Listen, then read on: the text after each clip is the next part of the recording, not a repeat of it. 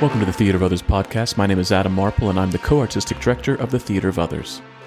With the COVID-19 pandemic forcing a shutdown and reevaluation of space and gathering, we at the Theater of Others are thinking about what stories we need and how best we can share them. We believe space is psychology, and it informs the way in which an audience interacts and reacts to what is presented to them.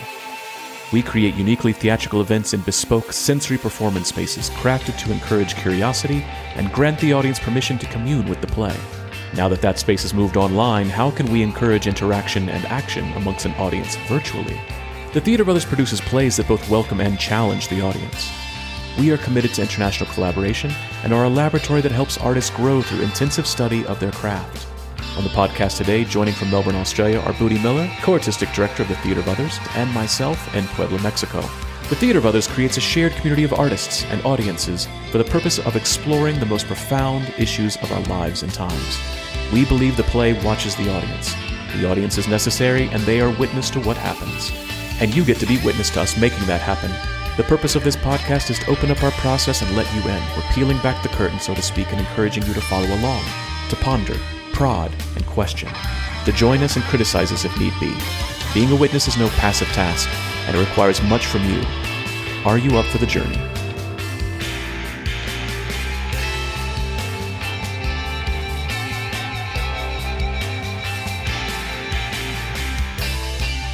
Hey, Adam. Hey, Booty. How you doing? I'm doing okay. Yeah? Yeah, how are you Well, doing? it's still spring. Yep, it's turning fall here. Yeah, but the weather here in Melbourne is it's like San Francisco, so you can't depend on it. It's always different. Every day is different. Right. And every hour is different, literally. You have to, basically, one block has rain, the next block has sunshine, the next block has snow, and then the next block has, gusts of wind that'll blow you into the next state. At least the sky isn't orange. That's true. That's very true. Remember at the beginning of 2020 when all of Australia was on fire? Remember way back at the beginning of this year? And now San Francisco and all of California? That's the thing that's... But it's it's so crazy because just before, because we were in Bali when all the fires were happening, and then I had told Akshay to bring a bunch of masks from China, and you know me, I was like, I want them to be fashionable, and I want them to be approved by the government that you can wear these out in public. Yeah, and I had he got me these really cute masks, and then the pandemic hit. And I was like, well, I got masks. It's because the thing is, it was the soot was so bad. It was just when we were in Singapore, we would have the haze. The haze. It was really bad. I was surprised at how bad it was. Yeah. When we had flown in from Bali, and you could actually see the billowing up of the smoke, and I was like, wow. "Oh my goodness, this is bad." And so when I got to, it wasn't in my neighborhood, but when I was down in South Bank where the school is, it was really bad, and I was like, "Oh my goodness, this is just this is worse than Singapore." Yeah. And I was really happy to have the mask, the fashionable mask. I didn't think I was going to have to wear it again because it started to clear up, and then good old coronavirus slapped us again. Yeah. When you said you're going to have Akshay bring you some masks from China, I was thinking, ooh, what kind of masks? Are they Chinese opera masks? Are they I was thinking straight up theater. No, you were thinking the apocalypse. So my gut was like, you need a mask. Because I'm very sensitive. I have very sensitive lungs. I was a mess in Singapore when we had the haze. It was really bad. So I was just remembering that. Yeah, we missed the big haze. The worst haze of all was the summer of your wedding. So we missed all of it. But I remember all of our friends back there going "Oh my God, we've got to get off the island. We got to get off the island." And now that's every single day in San Francisco. I talked to my childhood best friend Josh, and his wife is a doctor, and she's at Stanford Medical, so she's been dealing with coronavirus from the very beginning. And it's he works in the theater, so they're getting hit on all kinds of fronts there. But he basically says he's like they've got a bug out bag. They've got they're just ready at all times. They've got 2 5-gallon jugs and a bug out bag, and they're ready to just go. They don't know where they're going to go. What's that bug out bag? When shit hits the fan, when the apocalypse happens, when something really bad happens, you've got, a flashlight, a first aid kit, some clothes, some water, some food. Like it's a go bag. It's like, so they've got a bug out bag at the, either you keep it in your car or you keep it, by the front door so that you can just grab it and go. You don't need to where's the kid? Where are the kids at? Oh my God, grab the cat. Where's the family album? It's just like, just go. Grab the cat, grab your kids. They're out here trying to rape people. Yeah, exactly. What is that? Hide your kids, hide your dog, yeah, exactly. Hide your breakout bag. Yeah. Your bug out. Is it bug out bag? Breakout bug out bag. B-U-G? B-U-G, bug out. Yeah.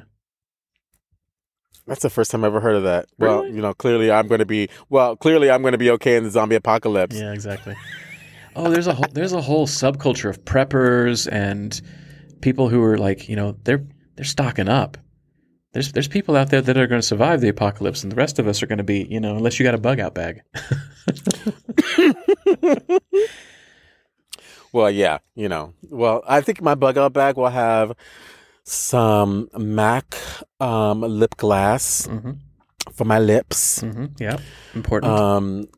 Either a Gucci shoe or a Balenciaga shoe. Yeah, good for running. Of course, there'll be sneakers, of course. Yeah, of course, there'll be sneakers. For running, yeah.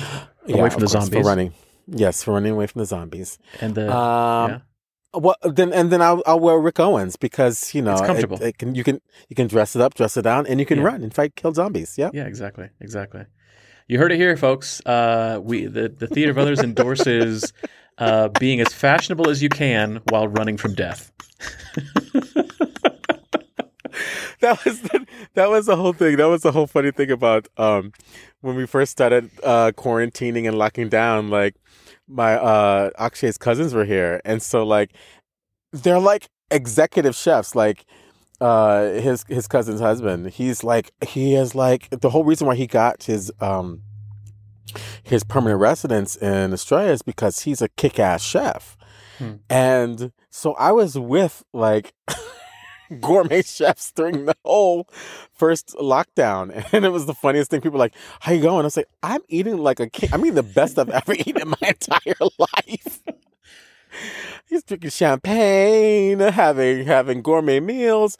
And, Akshay always, he's a busybody. So I never had to go out. They would all do all the shopping and come back and make these gourmet meals for me. So I was, doing it the right way. So that's my bug out bag. My bug out bag is I'm going to stuff it with two my Indian cousins. chefs. Yeah. Yeah. My 2 Indian chefs. Akshay's best friend, because she's also an amazing chef as well. And I think that'll be it. That's all I need. That's a really great transition into kind of what we're talking about today, because I was going to try and bring this up, but you've led into this so beautifully. I was watching a thing earlier today about there's this guy on YouTube. He's called Alex, the French guy who cooks, or something like that. I'll link it in the show notes, everybody. He's basically, he's a French guy who is trying to deconstruct every single part of a cooking process to help everybody else out. So your oven at home won't go above 500 degrees. So how can you ever cook a Neapolitan pizza when it has to be 900 degrees? And then he hacks his oven to get up to 900 degrees, and he shows you how to do it. And he goes to Naples and learns how to do the sauce. It's amazing. It's it's a really great show. He's now trying to get the mother sauces. So the 4 French sauces that exist in French cuisine. And he was going to a 3-star Michelin restaurant to study with the saucier there. And I'm watching this and looking at he's at the Four Seasons in Paris. And yeah, I'm looking at it, the dining room and everything. Fancy shit, exactly. And the first thing that pops in my mind is, I used to eat at places like that. I used to eat at places like that, and I miss it. And I'm watching it with my girlfriend, and she's looking at me. She's like, "Why do you look so sad right now?" And I said, well, there was a 10-year period of my life where I just ate wherever I wanted to eat, whenever I wanted to eat, and that was my life. My life was. I mean, I can't tell you how many Michelin star restaurants I've been to in the last 10 years, just because, including the bespoke bars. Exactly, in the bespoke, exactly those as well. And she said, "So you like food that much?" I was like, "No, it's not even about the food, because I'll be honest with you, the majority of the Michelin star meals are they're meh. I mean, they're good. They're very, very good, but it's not that. It's the whole service. It's the whole thing from the second you walk in the door to the second you walk out the door. It's a show. Obviously, it's a show. Mm-hmm. So that's why I love it. For me, it's like going to see a great play. And I was trying to get her to understand what I was talking about. And I said, okay, you know how there are TV shows that you watch while you're washing the dishes. You know, you put a TV show on in the background, you put Netflix on, like Friends or The Office. Good shows, really good shows. What's the show that Akshi's watching? The Forge, the knife one. What's the knife one? Something Forge. Oh, he loves that where show. They make and knives? It's about people they make swords and blades, and you know the biggest pacifist loves his. Exactly. He just loves his knives. Exactly. But like, you know, there's those shows that are just kind of like pop culture, just kind of like you know, whatever. You don't really have to pay attention to it, kind of thing. That's fast food, right? That's fast food TV shows. And then, you know, you go a step up from that. You get a pretty decent movie on Netflix or whatever, and you know, then that's a good restaurant.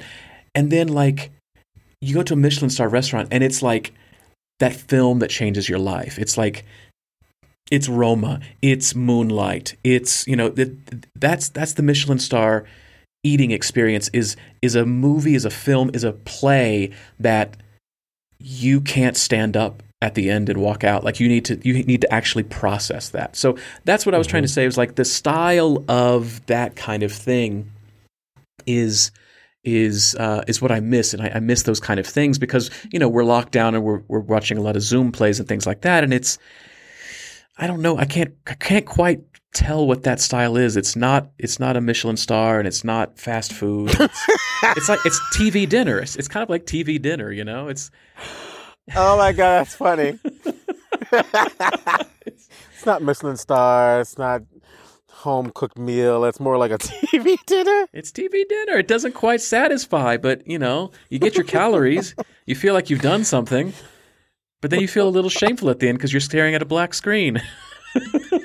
Well, when we're talking about style, we're also talking about aesthetic, right? Yeah, which exactly. We're also talking about taste, which I think is the perfect way to look at aesthetic and style and all the things that entails, you know. And I think it starts with the hunger, the food, sating the hunger. What is sating the thing that you need?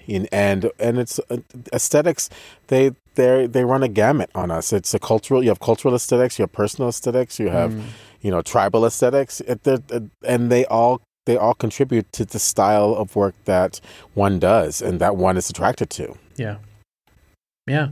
And you also start to become, as an artist yourself, you start to become known for a style. Even if that style is eclecticism, that you can't be nailed down, that's what you're known as. But a lot of times artists can be pegged into a certain style or a certain aesthetic as well. Yeah.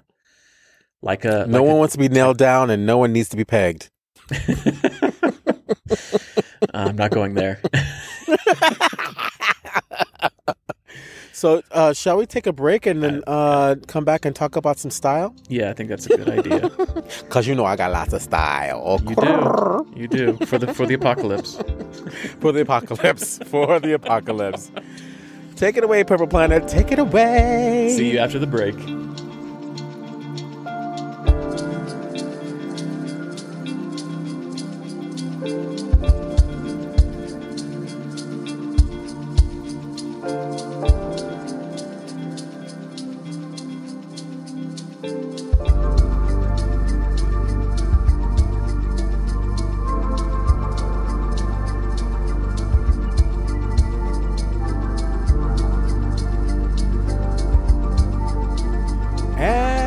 back. Thank you, Purple Planet. Thank you as always, Purple Planet.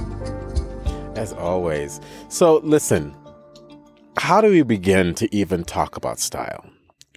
I don't know. I mean, because it is such a wide-ranging topic, right? I mean, when I said last week we were going to talk about style, you know the very first thing that popped into my mind? What? The very first thing that popped in my mind was, oh God, are we talking about George Bernard Shaw and hoop dresses and fancy shoes? Like, is that what we're talking about? Because that was what style class was in undergrad. It was a class about doing old white plays from the Victorian times, and oh my God! I thought, please let's not let that be what we mean by style. Well, you're taking me back because that was exactly how I and it's funny because I blocked that shit out. Yeah, because it was horrible. There's this movement technique called the Williamson movement technique, and they have a styles class so the Williamson movement technique was attached to the Meissner technique, and oh God, I had lots of issues with this technique, and it calling itself a movement technique. But like they also had like an advanced kind of curriculum called, and then it was like styles, and essentially what it was the faculty acting as kings and queens. Oh my while God! All the students were peasants and servants.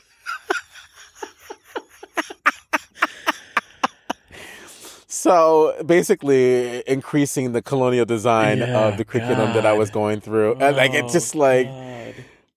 and learning how to show your ham, show your calf, this, you know, and how to curtsy and how to serve your teacher who's the ruler of the class. Yeah.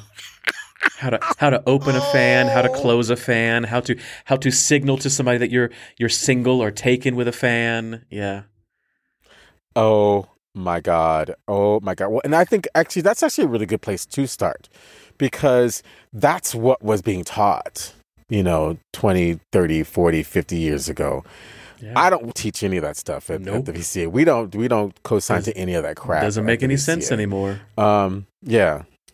Doesn't make any sense. And I always was just like, God, why do I always feel like a slave in these plays?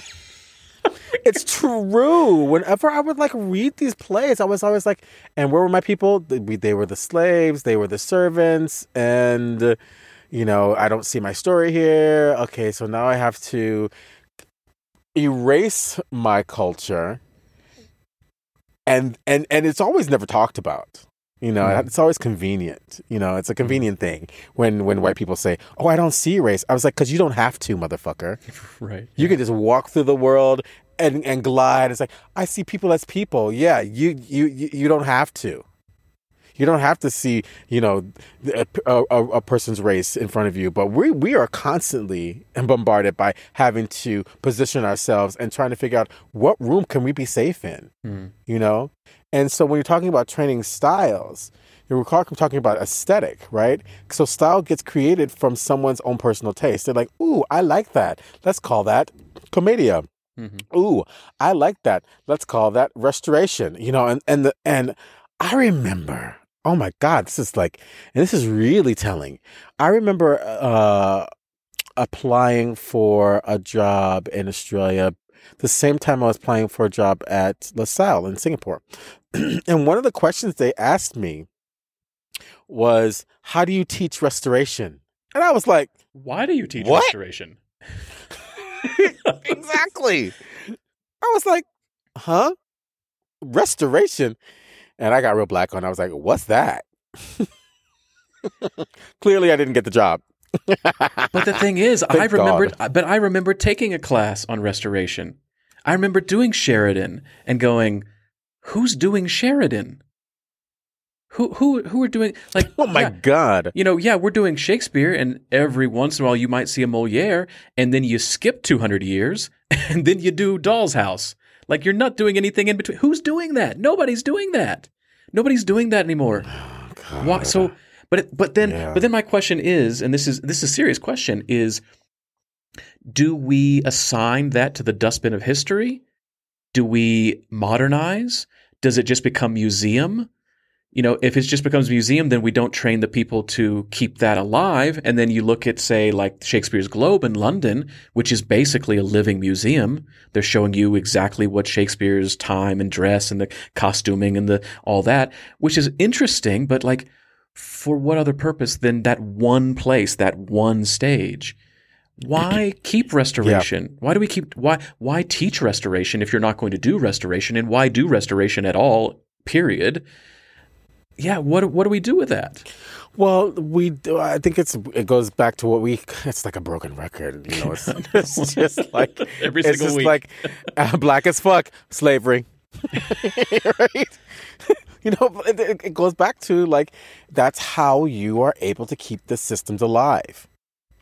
That's how you're able to keep these colonial systems alive. They own the institutions and they own the restorations, and they're the ones who put value on them, and that's why when you are diversifying your faculty, they bring in a completely different perspective, and looking at styles, looking at Indian styles, looking at Asian styles, Chinese opera, like you spoke of earlier, Chinese opera and Kathakali and Kechat in Balinese culture. There's just so many different styles that can influence and make us better artists in a multicultural, intercultural way. Because essentially, restoration is a cultural style. Yeah. Yeah, and it's a cultural aesthetic. And if we're talking about inspiring the next generation of artists, why is restoration important to preserve and move forward? What about restoration is important and move forward? Is it more important to move that forward than African theater? Is it more important to move that forward than Asian writers? Is it more important to move it forward than Aboriginal writers? I mean, Kevin Gilbert, y'all. Everyone, look up Kevin Gilbert. He is a sensational Aboriginal playwright, and he's one of our great godfathers in the perspective of writing plays from an Aboriginal perspective, and it's just as good as Shakespeare and poetic as Shakespeare.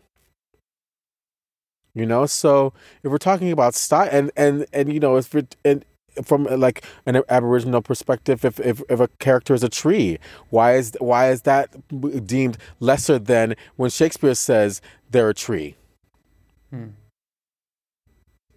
Why is it different than when an African playwright like Wole Soyinka says that it's a community dirge? How is that different than once more into the breach, dear friends, once more? These human needs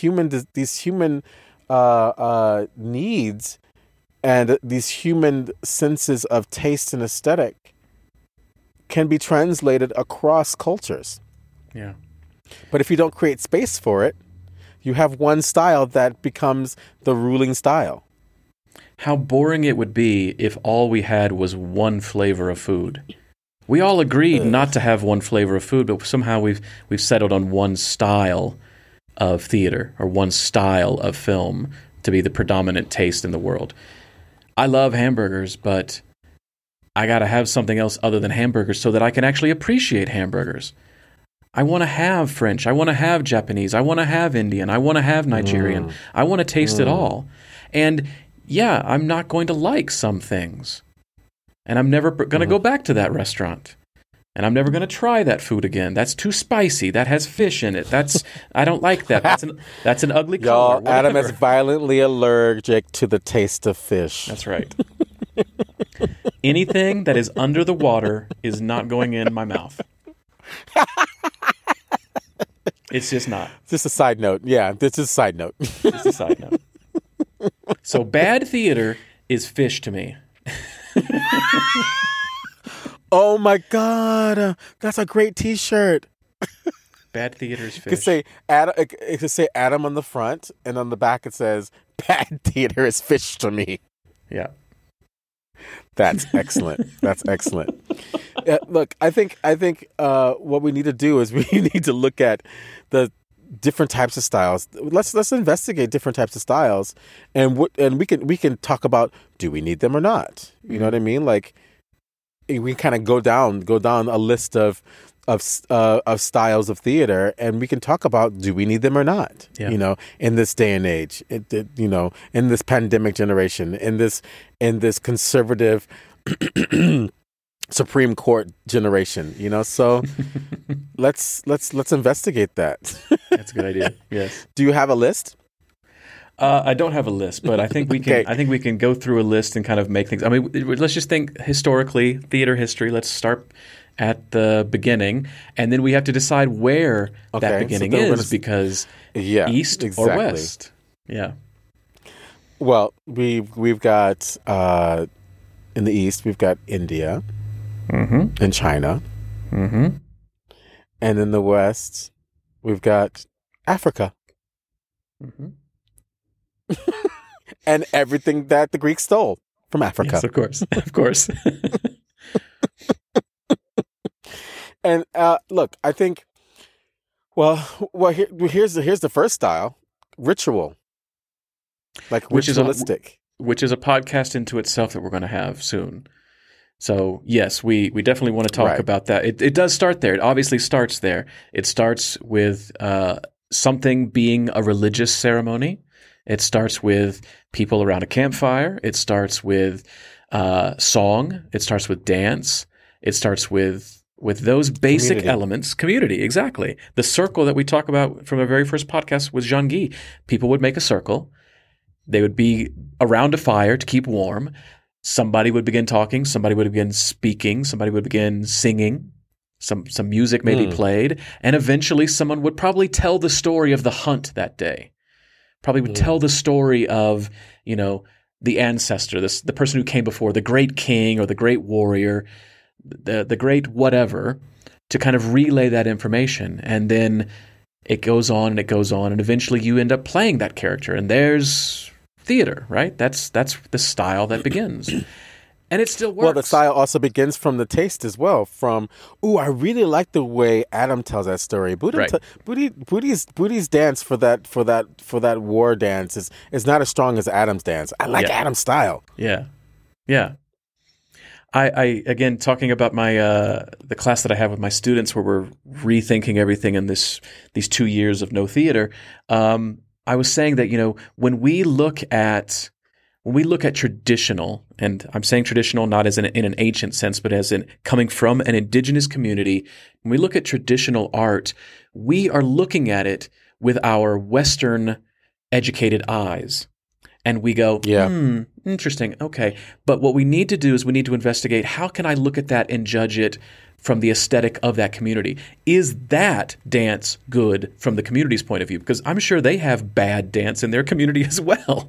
And they don't want, people, they don't want tourists looking at bad dance from their community. They put out probably the best that they can. But how can we also judge from a non-Western educated point of view of what we think theater should be, to then look at that and go, I can break down the molecules of that and find the essence of those things and go, wow, as you always talk about, that's got taksu, that's got finesse, that's got, the use of space, their use of the tempo relation is amazing. Just break it down like a dancer would and go, that's phenomenal body control. Instead of go, I don't know, I don't really see a story there.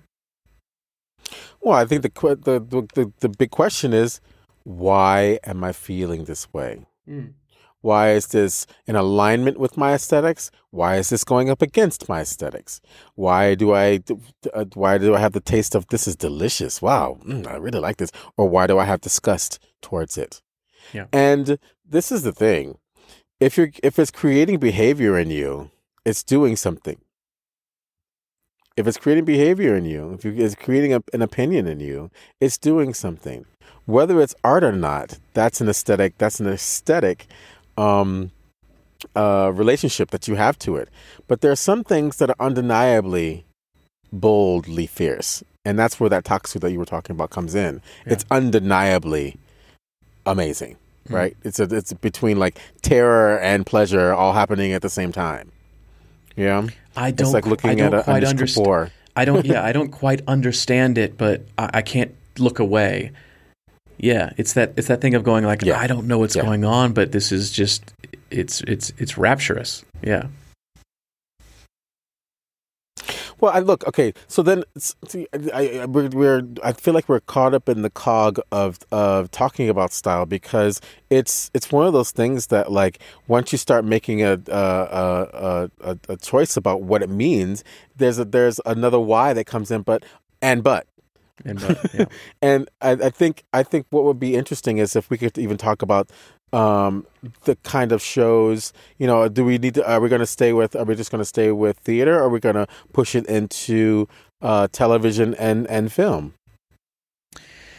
Yeah. I think I know how much you love television and film. I do love television and film. It's readily available to me 24 hours a day. But I have a love-hate relationship with film, because I do theater. And I think that theater for so long has been trying to compete with television and film. And as I say all the time, we're losing. So let's change the battle. Let's stop doing what television and film is doing, and let's start doing what theater does better. In your opinion, and I think we maybe should take a break for this so you can think about this.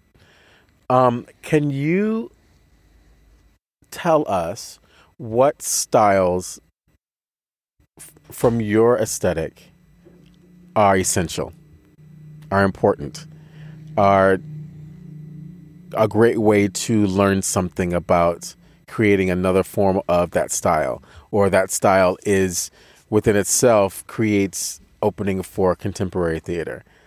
Yep. Okay.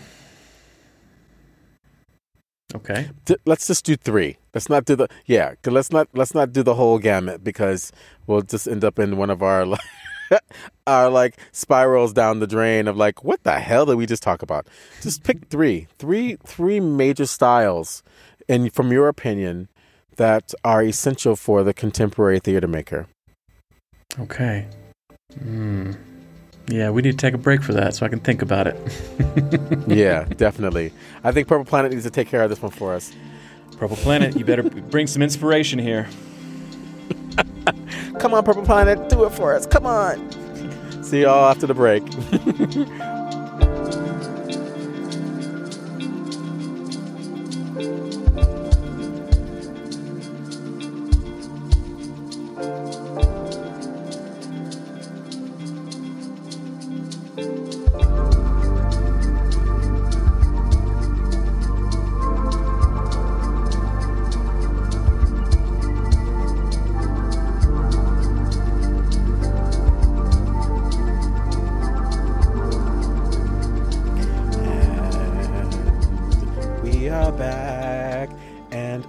Is biting his nail because he's still thinking about his list. I'll start with one. I'll throw one out. Okay. And then I can probably do it one at a time, yeah. Okay. All right. So one style that I think is important for the contemporary theater is ritual. I think that's ritual. If you're doing theater, you need to feel that style. Now, what within ritual? Because you've got the ritual of, doing the same thing over and over again that has a repetitive nature to it. You have the ritual where you have objects in the space that serve for the supernatural. You have ritual for preparation for the event, where you do a ceremony and a prayer before the performance, and then you close it out with a ceremony and prayer. You have ritual where the gods commune with the community, and the actor and the performance and the story is the vessel for which to make contact with the supernatural. This is why I think ritual is important. So, by you saying that I'm sitting here in my mind actually going through theater history, trying to pick out styles of what's the most important thing. But by you saying that, it actually takes me in a different direction completely.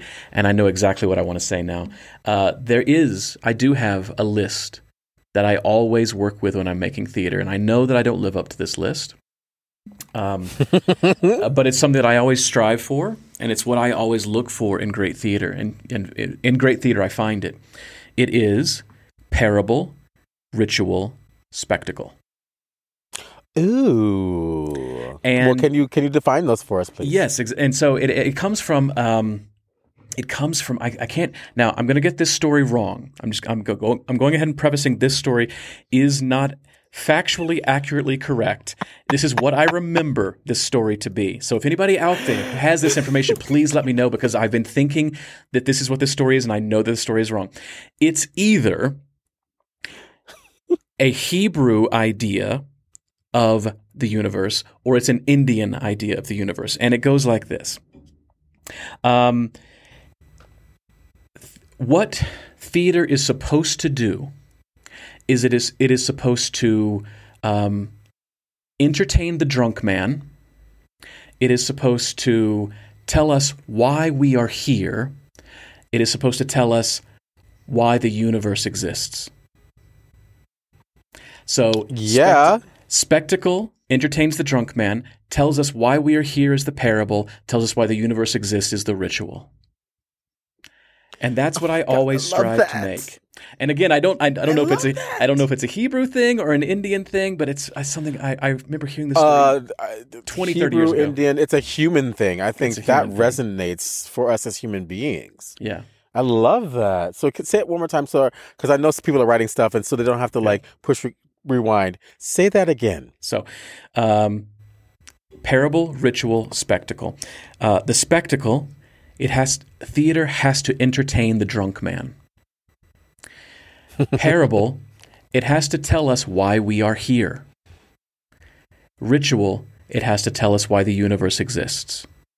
That's what theater is supposed to do. I love that. Okay, so then if those are our three categories, what fits into spectacle? What is the spectacle style that you respect? Respect, or I think, is essential, because I respect circus. Yeah, I was thinking the same thing. I was thinking Cirque du Soleil. That was my first thought. Yeah, I like. My family's background is in the circus. I was going to run away and join the circus. I was either debating join the circus or go to undergrad. And circus for me has always been a place of magic. And I think I'm talking Ringling Brothers and Barnum and Bailey is where I started. But then obviously when we all saw Cirque du Soleil, rest in peace, Cirque du Soleil that no longer exists because of coronavirus. Did the coronavirus kill Cirque du Soleil? They shut it down. They went bankrupt. Yeah, this year, this summer. Oh, that's so. Well, the phoenix will arise once this is all over. They'll come back. Those artists are incredible. They have to make work. Exactly. Now that the world knows what circus can be, what circus should be, and it really kind of reinvigorated the renaissance of circus, it will be there. But it's magic. It's magic. It's spectacle. It's everything that just makes you a child, and that's what it really kind of is for me. Is it has to entertain the drunk. I always say that children's theater is like God's anointed theater. It's like if really good children's theater is excellent theater, because if you can make a 3-year-old stop, if you can arrest a 3-year-old and make them, not say something and really just make them watch, then you've done something right. And I love stupid theater. My students know this about me. I love stupid theater, not as in unintelligent theater, but as in it's just silly and crazy and great, and it's so stupid. I love it. And that's circus is stupid theater. Clown is stupid theater. It just touches something inside of you. It touches your heart. It touches a place that you don't have to intellectualize about it. You can just be drunk and enjoy yourself. Yeah. So you're saying that kids are like drunks? Well, yeah. Have you ever been around a kid? Of course they are. Yeah, toddlers are like old drunk men and women. They're falling down all the time. They're slurring their words. Yeah, they're drunk. They're little just drunk people. Their heads are too Trying heavy to make for their sentences. bodies. Yeah. They poop themselves. Yeah. They pee themselves. You gotta pick them up and carry them sometimes. They hit their heads on things. Yeah, they're just drunk people. Yeah. Okay, so look, we have, it's like we could easily be on like, some of those YouTube shows where like, how much do you know your best friend? Well, clearly we're on the same page when it comes to spectacle. I 100% agree with you. I just love circus. Oh, I love it. I love it. Son's the animal, abuse, but like when it comes to the bodies that are able to do what they do in Cirque du Soleil and the sense of amusement and wonder that comes out of. Do you remember what was the name of the show? The one in the water in New York where like they swung around and it was like you ended up getting wet. Everyone just ended up getting. It was just called O. If Cirque du Soleil was called O. Not the Cirque du Soleil one, but there was another show in the city. It was on Union Square. It's where Slava Snow Show used to be. Oh goodness, what was it called? Where like they were swinging on trapezes and they jump down and grab you and pull you up and Fuerza Bruta? Is that the one you're thinking of? Yes. Where they had it came down on your head and they were jumping into the pool on top of your head and there was like a plastic sheet that you could look up through. Yeah, Fuerza Bruta. Yeah. Good stuff. Okay, so that's spectacle. So parable. What is an essential parable style? This is where it gets difficult because this is all about the story. So how do we tell the stories, or what stories do we tell? So it's not what stories we tell, it's how we tell these stories. And I think the 20th century has been dominated by naturalism and realism, right? And I don't think that is the answer. But I don't know if I have off the top of my head what the answer of the parable style that works the best. I mean, maybe I know that what I would lean toward more, what I would feel more comfortable watching more, and that's more of an epic style because it is such a it lends itself to so many interpretations of allowing for large and intimate, allowing for ancient and modern, allowing for being present and also being artificial, so I think an epic style might be the best, especially in the theater, because that definitely does not translate to film. That definitely does not translate to television. So for the theater, then I would say an epic style maybe is where I would lean toward, but I'm not entirely comfortable with that answer. What do you think? I'm gonna say magical realism. Yeah. And from the lens of playwrights like Jose Rivera. Yeah. Where that because for me, that's kind of like what happens in my head. Like this is reality, but I spin in these hyper realities where I'm allowed to play with my imagination, and it drives my husband crazy because me and my conspiracy theories. He's like, "That's the first thing you thought of?" Like, you like things like I didn't get like when I was when I was trying to like get my my ballot for the election, and I tried twice and it just kept not working, and I was like, voter fraud, and this is like it's suppression. This is voter suppression, and it actually goes. Is that the first thing you're thinking? I think it's voter suppression. Goes, why don't we try a different browser? Yeah. We went to a different browser and voila. It works. It works. It turns out Chrome doesn't want to suppress my vote. Only Safari did. Only Safari did. So I think magical realism for me, because it sits in two worlds. It sits in a spiritual place, and it also sits in a tangible place. Yeah. It is my favorite literary genre. And for the longest time, I was only interested in making magical realism in my plays. That's I wanted to say. I mean, my friends were like, "Ugh, another magical realism thing you're trying to make again." And I kind of didn't really turn my back on it, but I kind of like left it to the side. But there's always, I mean, because but you know my plays. There's always a spiritual element. There's always a God in the machine kind of thing. There's always something that I add to my Shakespeare, to my to the plays that Stephen writes, to the devised pieces that I do. There's always something. There's always something that's not seen. That's a fate is entering into my plays. So yeah, I think I'm still doing it anyway. I think you're right. Yeah, magical realism. And then ritual. Yeah, I don't know. What is a ritual style?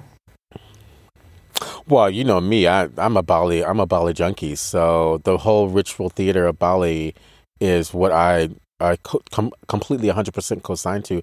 And, you know, and running in tandem with it is African theater, African ritual. You know, and like, and I say Wole Soyinka often because we also have Goge wa Thiong'o, Kenyan playwright who wrote "I Will Marry When I Want," and those two playwrights, they just get me going, man. Goge for his political nature inside of his theater, but Wole Soyinka for really bringing forward the ritual space in contemporary literature. You know, because oftentimes it feels like ritual has to be something that is ancient, you know, that is not contemporary, you know. And like I've said before, when we were talking to Elizabeth in our podcast about like putting Asia into this this box of like, oh, it's traditional work. It's like the only way they survive is by being contemporary. Yeah. So looking at contemporary ritual spaces and contemporary ritual aesthetics of performance in the Balinese has changed me explicitly in how I train actors and the aesthetics in which I integrate into contemporary performance. My brain is running slow, and I'm catching up. I'm catching up later and going, of course I know what ritual style I would incorporate because I incorporate it in everything that we do. And I've talked about it before with Arya Minushkin, with the companies in Singapore, Makan before rehearsal. It's what we did before every single rehearsal as well. It is the sitting down as a community, breaking bread, eating, and then entering into the space together and making that community aspect together. And it's what I talk about from the very first podcast to this one, which is I'm not that I'm not interested in what's happening on stage, but I'm more interested in what's happening around the stage. The audience's experience from the very beginning to the very end of we're inviting these guests into our community. They are going to become a part of our community. And then they're going to leave our community, but they're going to take a piece of our community with them out into the world. And so it's not just open the doors and they go, but from the second we invite them in to the second that we can no longer see them, that's the ritual for me, is creating this giant circle of bringing people in and breaking bread, sharing something with them, experiencing something with them, going through some things, challenging some norms, questioning some white elephants, doing all these things together and still being able to hold hands at the end, still being able to say, okay, I see you, you see me. I see where you're coming from, you see where I'm coming from. We still may not see eye to eye, but at least we can live in the same zip code. We at least can be in the same room together. We don't have to hate each other. We just have to know where each other is coming from. That ritual part for me is every single time. That's what is for me is what needs to be done. Well, and I think that the idea of community in that sense is also a great idea because, not all black people have the same opinions. Exactly. Not all white people have the same opinions. Yeah, Not all exactly. people from a particular culture have the same opinions. We constantly talk about that, in our podcast with being Americans. But if we're going down the race, the race path, it's like people are different. And, and I like to sit at the top of class on the very first day of school and sit down in a circle and say, look to your left and look to your right. You may think you know what that person is like or who that person is or where they come from, but I guarantee you, I bet you don't. Yeah. So let's meet each other. Yeah. Let's see where we intersect in the world. Yeah. And I start with myself and I tell them, I'm a queer black man from America. And I'm married to an Indian man. And this is my life. This has been my journey as an artist, and this is my philosophy. This is my politic in the space for making art. And I'm really curious about what is the environment that you're bringing in? What is the culture you're bringing into the room? It's really important that we create space for that because it empowers the room. Yeah. Yeah. Okay, so I think we should take a break. Yeah. Because when we come back, I think we should talk about things that fall into those realms of the spectacle, parable, ritual space that may not be theater, but that are theatrical and could be an investigation for an artist to put on stage. Okay. How's that sound? Good. That sounds like a good plan. All right, Purple Planet, take it away because I need to think on that one. That one came from really high up, so I need to figure out what I'm going to say. I need to think about it as well. You just dropped it on me, and you're the one who came up with it. All right, Purple Planet, here we go. See you after the break.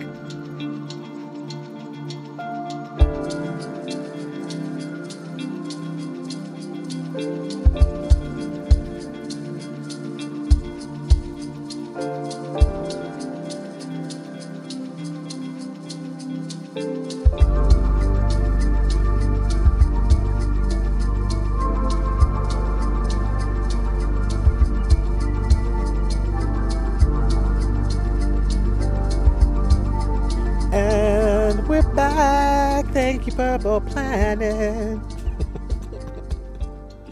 So, I posed a complicated question before we went on break.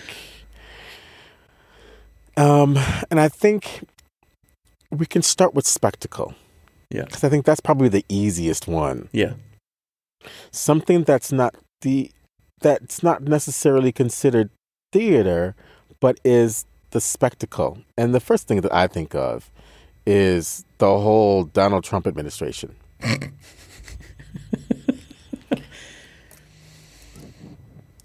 Yeah. Because his whole constituency is 50% drunk. They gotta be drunk. I swear to God, they gotta be drunk. Sadly, they're very sober. It's like, yeah, that's really scary. That's really scary. No, I would say spectacle is the Donald Trump presidency is because he thrives on spectacle. Of course, yeah. He thrives on being it's distraction. Appealing to the lowest common denominator. It's sleight of hand. It's distraction. It's look over here. Don't focus. Don't look at the man behind the curtain. It's the Wizard of Oz. Yeah. So then we would say that spectacle in this case would be absurdist because he's clearly Ubuwa. Alfred Jarry's play Ubuwa, R-O spelled U-B-U. R-O-I, Ubuwa. And it's something you said before in an earlier podcast where you can have negative taksu as well. You can have taksu that you can use to manipulate, and in this case, it is very much that kind of sense. Yeah. I was thinking. We even call it this security theater after 9/11, where we go to the airport and we go through all those scanners and the microwave thing and the take off our shoes and take off our belt and remove this and remove all that. It doesn't actually keep us any safer, but it makes you think that you're safe. And so you perform this every single time. Yeah. And so it's security theater. So it's the distraction from actually solving the actual problem. The actual problem being that no other country on earth has to go through the security that United States has to go through. Why? Why can I use my thumbprint to go through the airport in Singapore, but I've got to wait in line 3 hours in the United States? It's not just because exactly.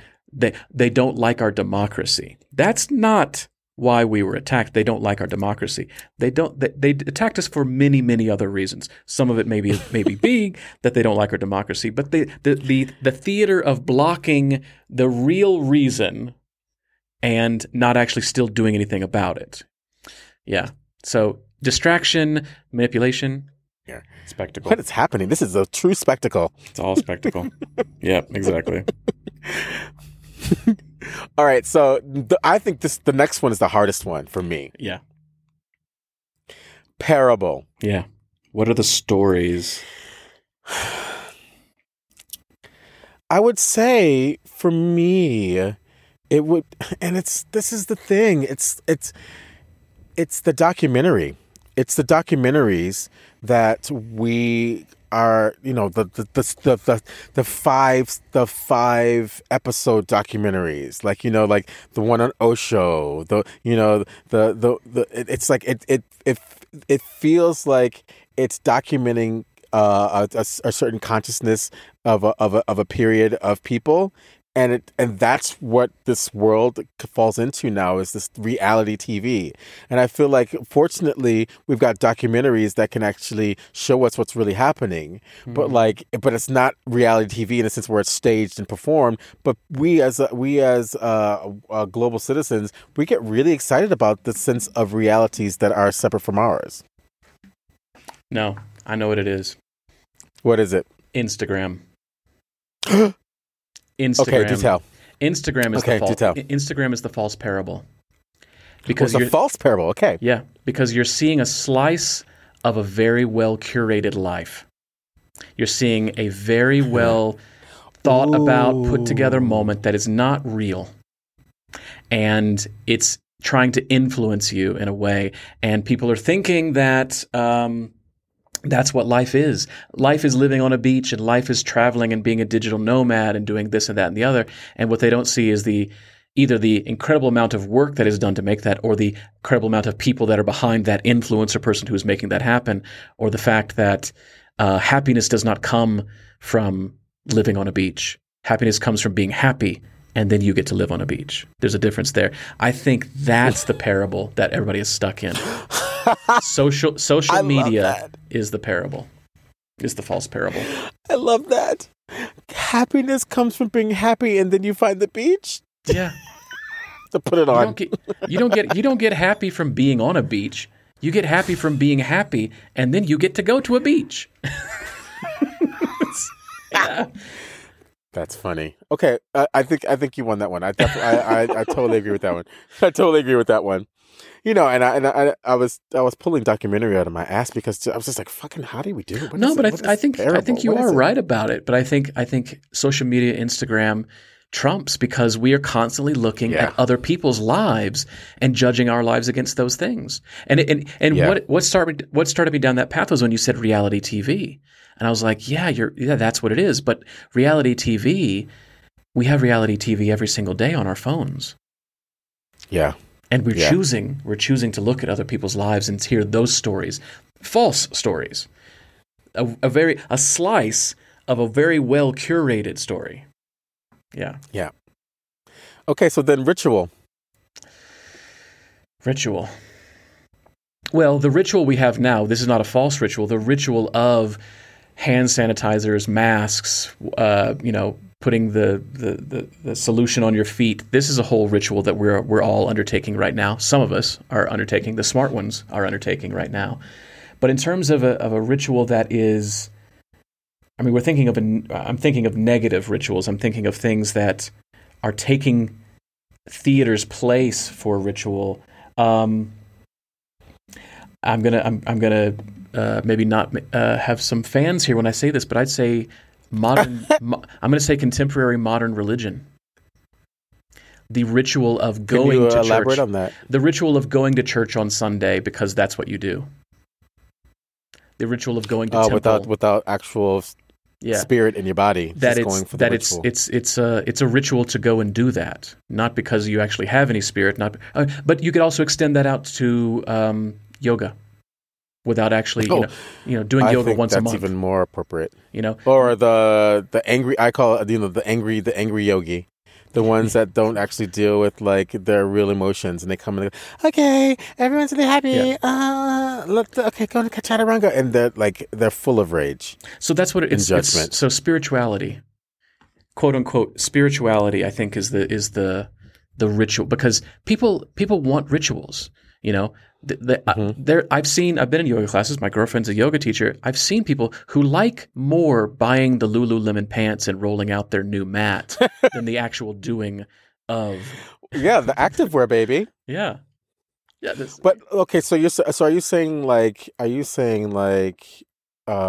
neo spirituality, or just the whole spirituality movement? No, I'm not saying spirituality in general, because if you are genuinely feeling the spirit, if you are genuinely involved in a practice of philosophy or religion or meditation or study, then yes, that's fantastic. People should really invest in that. I'm talking about going to one yoga class a month is not going to do you any good. You're going to learn nothing. 2 meditation classes does nothing for you. If you go and do goat yoga, if you do wine yoga, you are not practicing those things. If you go to church, or you go to yoga competitions, But I mean, but the same thing. What was it? Martin Luther King said the most segregated hour on earth is 12 p.m. on a Sunday. It's the thing of like, you go to church because you go to church because that's the thing you're supposed to do. Like, I stopped going to church when I stopped being made to go to church. And, I can't tell you the last time my dad went to a church. Do I consider him a religious man or a spiritual man? No, not really. Am I worried about his soul? No, not really. It's the thing of like, you go because you have to go. Not because you want to go, not because there's a need to go, but because you have to go. Or you're performing your spirituality. That's the other thing, performing your spirituality, which is what those people who go to the yoga class once a month, who wear athleisure wear all day long, but they don't go to the gym. They're performing their whatever that is. Yeah, because they like the ritual of it. Yeah. Well, so then what is the function of the ritual? Because for me, the spiritual practice is the actual reason to have religion. It's the spiritual practice. That should be, yes. You know what I mean? It's like the whole reason why we have religion is for the spiritual practice and how it makes my body feel and how I'm connected to the community and God and the nature, And so I hear what you're saying. So it's like lifeless intention. Well, because we're so used to ritual in our life that when we no longer have intention behind it, we still want the ritual. People. I can't remember who said this, so if anybody knows, please let me know. I think maybe Elias Canetti said this in his book Crowds and Power. People don't go to church for religion; they go to church to stand and sit. And that kind of boils it down of like, It's the things that is always going to happen there. It's needing, because the world is so chaotic, because the world is so absolutely outside of your control, those places where you can control something, you hold on really tightly to them, unless you actually have that inner core of spirituality, which is what religion and spirituality was supposed to be for, and what you were talking about. Well, but a lot of people don't have that.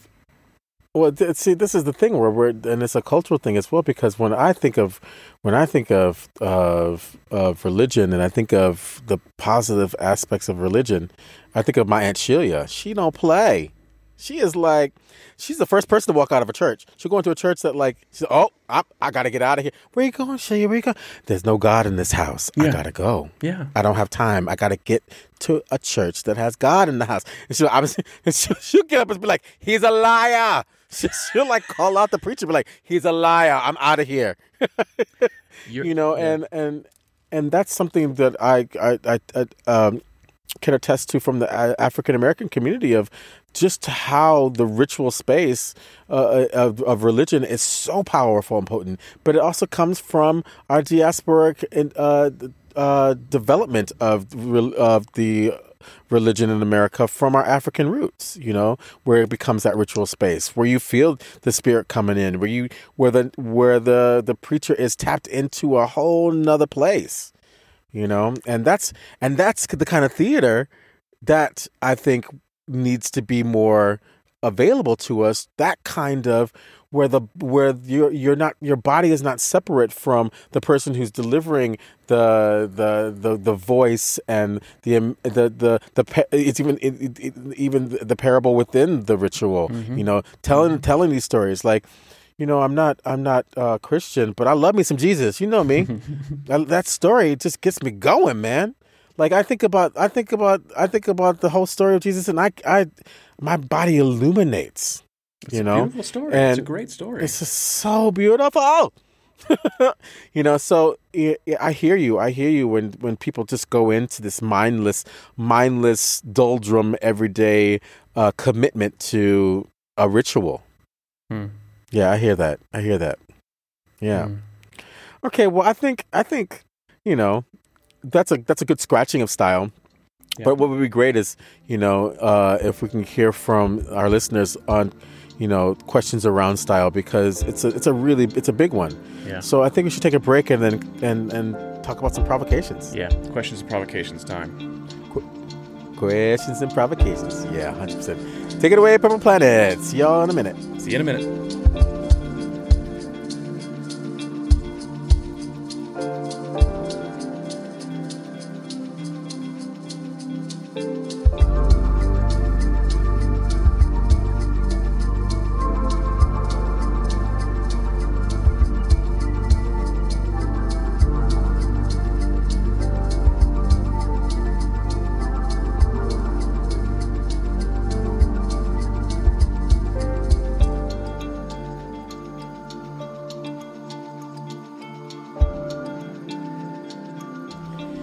And we're back, and we're back, and we're back. So, Adam. Yep. Do you have a question or provocation around this style debate, conversation, conundrum? Well, I'm going to push the parable, ritual, spectacle thing again. So, folks listening, think back to the best thing you've ever seen. Let's not just say theater, but if you're thinking about theater, as we're thinking about theater, think of the best play you've ever seen and try and tick off the boxes. Try and look at that list and go, what's the parable there? What's the ritual there? What's the spectacle there? What is it that does it tick those boxes? There's something that is does it line up with these things? Can I look at my second favorite thing? Is it true that these things are kind of a universal thing across the board, across cultures, across genres, across mediums? Is it true? Or is it just our idea that this is what it is? We would love to hear what your favorite show is, and if it lined up, if the parable, ritual, spectacle idea lined up. And of course, so that's my first question. My second question is, anybody know where that parable, ritual, spectacle thing come from? Anybody? I would love to know where I've gotten this idea from, because I know it's not my idea. I know I heard it somewhere probably 30 years ago, and I can't remember who told it to me. It's probably in some book that I read that you may be reading currently, but I would love to hear those things. So parable, ritual, spectacle, does it line up with your favorite play? Yeah, and I think I'd like to know what styles are not represented as traditionally, for lack of a better word, traditional. Yeah. Or we were talking about the 75% of the curriculum is centered around archaic styles, So what styles do we not need? What styles do we not need is what I want to know. What can we let go of? What styles should we just throw out? What can we let go of? And why? And if we let it go, what do you want to put in its place? What would you like to put in its place? Like, for example, Shakespeare. If we can just let it go, what do you want to put in its place? Yeah. Who would you like to put in its place? Right? So, because this is the conversation we need to be having anyway. So let's open it up to the world. Call in, send us an email, let us know what you think and what's brewing for you. And we're ready to see how we can talk around it and see if we can possibly answer it for you. And if not answer it, create more confusion for you to keep looking for yourself. And you can send those comments, those questions to speakpipe.com/theater of others. Again, speakpipe.com/theater of others, theater with an R-E. If you'd like to send us an email, if you're the old school type, like some of us are, it's podcast@theaterofothers.com. We'll even accept messages on our Facebook page if you still do Facebook. I don't know why we do Facebook anymore. Why do we want to be on Facebook anymore and see these horrible things that are happening in the world?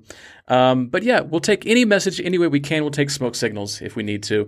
We'd love to hear from you. We'd love to hear your comments, your questions, your provocations back to us, your challenge to some of the things that we're saying. We just love hearing from you. Yeah, and subscribe, y'all. Subscribe. It helps us out so much. Not that you just listen. We love that you listen. We would love for you to subscribe as well. Yeah. So we know who's out there. Yeah. Well, I think that one's a wrap, Mr. Marple. Yeah. You know what we're talking about next week? What are we talking about next week? So this was the theater. So what's the next section that we jump into after the theater? Le acteur. And so the last time we were in this section, we were talking about the actor's body. So now we're going to the actor's voice. Ooh, the actor's voice. Do you have anything you may want to say about that next time? Yeah, I think I got a little bit to say about that. Okay, well, if you don't have anything to say, I guess I could talk the entire time because you know how deeply interested I am in the actor's voice.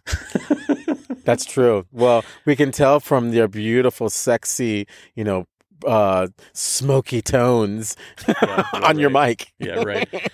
I'm gonna be dead silent next time we're talking about it because this is not my wheelhouse. It's all you next time. The voice. Yeah, but you always say that, and then you end up hogging the podcast. I know your ways. Your Jedi mind tricks will not work on me. Okay, Adam, it's good to see you. You as well. And I'll see you for rehearsal at some point. Yeah, once I figure out the schedule. Having 5 different time zones is a real pain to make a rehearsal schedule, but it's fun to see everybody. We'll figure it out.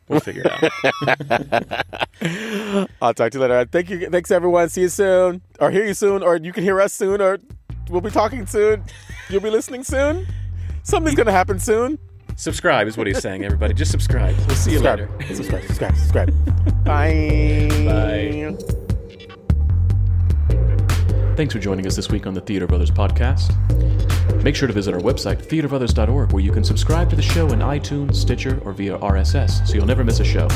While you're at it, if you found value in this show, we'd appreciate a rating on iTunes. Or if you'd simply tell a friend about the show, that would help us out too. A special thank you to Purple Planet for the music you've heard. The Theater of Others creates a shared community of artists and audiences for the purposes of exploring the most profound issues of our lives and times. We believe the play watches the audience. The audience is necessary, and they are witness to what happens. And you get to be witness to us making that happen. The purpose of this podcast is to open up our process and let you in. We're peeling back the curtain, so to speak, and encouraging you to follow along, to ponder, prod, and question, to join us and criticize us if need be. Being a witness is no passive task and requires much from you. Are you up for the journey? Be sure to tune in next week for our next journey.